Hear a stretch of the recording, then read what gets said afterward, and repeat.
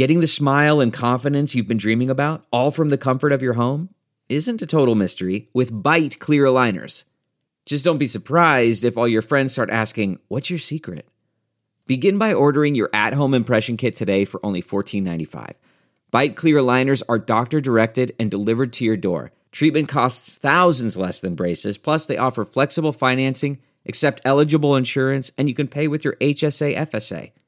Get 80% off your impression kit when you use code WONDERY at Byte.com. That's BYTE.com. Start your confidence journey today with Byte. Man, that sunset is gorgeous. Grill, patio, sunset. Hard to get better than that. Unless you're browsing Carvana's inventory while you soak it all in. Oh, burger time. So sit back, get comfortable. Carvana's got thousands of cars under $20,000 just waiting for you. I could stay here forever. Carvana, where car buying meets comfort meets convenience. Download the app or visit Carvana.com today. Welcome to the Refresh from Insider, presented by WebEx by Cisco. I'm Carrie Donahue, in for Dave Smith. And I'm Rebecca Ibarra. It's Tuesday, March 29th, and we're bringing you real-time news, fresh like live radio, but on demand like podcasts. Here's the latest.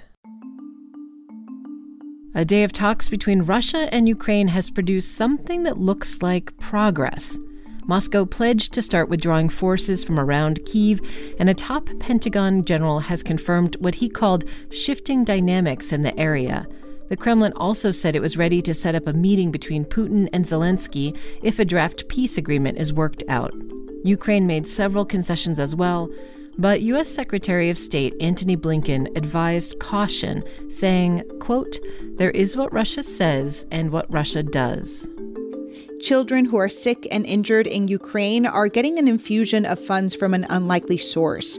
Banksy, a silent auction for a print of one of the street artist's most famous anti-war works, brought in more than $100,000, about 4 times its normal value.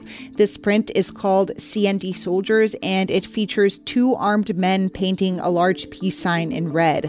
The money will go to Ukraine's largest children's hospital in Kyiv. Feeling the need to top off your COVID vaccination? If you're over 50 and it's more than 4 months since your last shot, now you can. The FDA has approved a second booster shot of both the Pfizer and Moderna vaccines. But should you get it? Some immunologists say you might get better protection if you wait a little longer than 4 months between shots.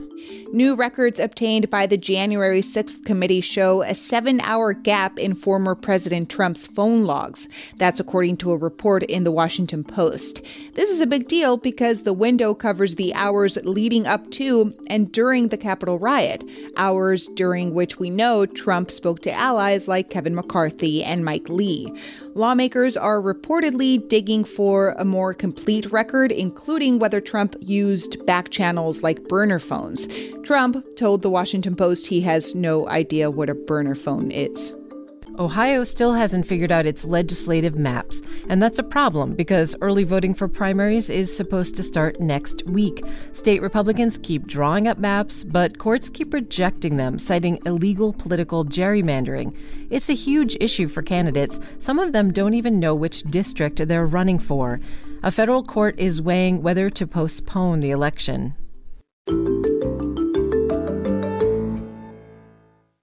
Coming up, we tell you how Russia is sneakily using TikTok to promote its agenda in Ukraine. WebEx is driving hybrid work by ensuring almost anyone, almost anywhere can be seen, heard, and have the ability to contribute equally. Learn more at webex.com/hybridwork. When California formed a task force to study reparations in 2020, it had hopes of becoming the first state to provide restitution for slavery. But a year in, members are stuck on who gets to be included, those who can prove a direct lineage to enslaved ancestors, or should all Black people be eligible based on slavery's continued legacy? The task force is meeting and possibly voting on the issue today. The largest wind farm in North America is now up and running in Oklahoma. More than 350 turbines will provide electricity to homes in Arkansas and Louisiana, as well as Oklahoma. When combined with 2 other wind farms, American Electric Power's customers are expected to save $3 million in electricity costs over 30 years. The project will power nearly 450,000 homes. President Biden is expected to sign the historic Emmett Till bill into law today. It will make lynching a federal hate crime. In the past century, there have been over 200 failed attempts to federally outlaw lynching. But soon, under this new bill, a hate crime that results in death or serious injury would be punishable by up to 30 years. The Emmett Till bill is named for a 14-year-old Chicago boy who was lynched in 1955 while visiting relatives in Mississippi. Uber wants to partner with taxicabs in its hometown of San Francisco. According to the New York Times, Uber is in talks with Flywheel, a taxi hailing app. The deal has a few hurdles to clear, but it could mean that San Francisco riders could summon an old-fashioned taxi via the Uber app as soon as May. Uber announced a similar deal in New York City last week. As reverberations from the slap stretch into day 2, Will Smith addressed Chris Rock directly, hoping to turn Sunday night's Sorry Not Sorry into something a little more sincere. I'm sorry, man. That's audio from an old Fresh Prince episode, but you get the idea. Smith apologized on Instagram, writing, "I am embarrassed, and I was out of line, and I was wrong." The Academy is launching an investigation, and Sean Diddy Combs tells Page Six that the 2 actors made amends at an awards after-party. If anyone's benefited from Sunday night's Oscar slap, it might just be Chris Rock. Tickets to an upcoming performance in Boston have reportedly spiked. A seat at a table that cost around $330 is now going for up to $450.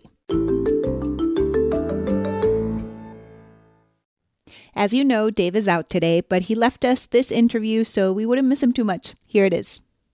The next frontier for fake news might be TikTok. When Russia launched its war on Ukraine a month ago, the Kremlin turned to one of the most popular and newest social media apps to spread propaganda.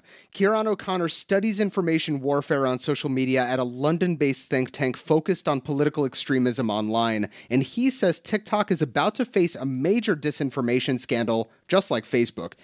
Yeah, we've seen reports that Russian influencers are being paid. It's not 100% on who is paying them, but so goes the reporting, is that there are scripts online, there are central narratives that are shared, and this is ending up on TikTok, and this stuff is staggeringly popular as well. And the main claim is that Russia has entered Ukraine to denazify the country. The other example that you see time and time again are claims that President Zelensky has fled Kyiv and gone to the west of the country, left Ukraine, and you see these kinds of claims put out by accounts linked to state-backed and state-affiliated news organizations like Sputnik, like RIA Novosti, like Russia Today. That's so interesting. The invasion of Ukraine has been going on for over a month now, so what has TikTok's response been? TikTok's response was, first of all, quite slow. If you look at RT on Twitter, Facebook, YouTube, very normal thing for now to see a label that says this account is run or linked to a government entity. TikTok had no equivalent, and they didn't add these labels to Russian state and Russian affiliated accounts until the weekend of March the 4th, after the invasion had begun. They only blocked Russia and state-backed accounts after a directive from the EU forced them to. Now lots of these accounts are blocked in the EU, but we are still seeing this get through. So TikTok is owned by a Chinese company called ByteDance, and you write that the company has to toe this very delicate line, addressing politically sensitive issues while also balancing the interests of Beijing. So where does ByteDance stand in all of this? Yeah, it's hard to tell. To be honest, TikTok as a platform would have been seen to be slow in responding to Ukraine, and whether or not that was upon the pressure of its parent company, we simply don't know. But it certainly does have a lot of questions to answer in terms of its response to Ukraine. TikTok themselves take an approach that they don't see or don't view their platform as something that is used by political entities or political groups or used for politics. They don't offer political advertising, for example. But what this kinds of research shows, and what other research continues to show, is that TikTok is being used by political organizations, political figures, but they still seem to take a kind of approach that denies this. To take a step back, as a researcher who investigates information warfare, what needs to be done? What needs to be changed? Part of the problem for researchers like myself is that TikTok does not offer an effective way for data access, for accessing content at scale on the platform. Facebook, Twitter, YouTube offer these kinds of tools that allows you to analyze and conduct research with Facebook data. TikTok has no equivalent, and that means that I can certainly show you and tell you how Kremlin-backed sources are using TikTok, but I can't tell you the full scale of this because simply we don't know, because we haven't got the tools to tell you. And we often see what we call an enforcement gap. So platforms will have detailed community guidelines, detailed policies in place for dealing with misleading or deliberately deceptive disinformation on their platforms. But when you actually look at the content or look at the trends around certain key events or key incidents, you can see stuff that is clearly in violation of community guidelines. And really narrowing and closing that enforcement gap is something that all platforms, not just TikTok, should seek to address urgently. And for the individual user, just the next time that I'm going on TikTok and just scrolling through my For You page, what sorts of things should I be on the lookout for? The common advice for all of this kind of stuff is that content or information online that seeks to get a reaction out of you, particularly anger or fear or these kinds of emotions, it's important just to take a step back and just try and consider the source. Where is it coming from? What is the claim? What sources are being cited within the content as well? And essentially, just think before you share. This is all super helpful to know. Thanks so much, Kieran.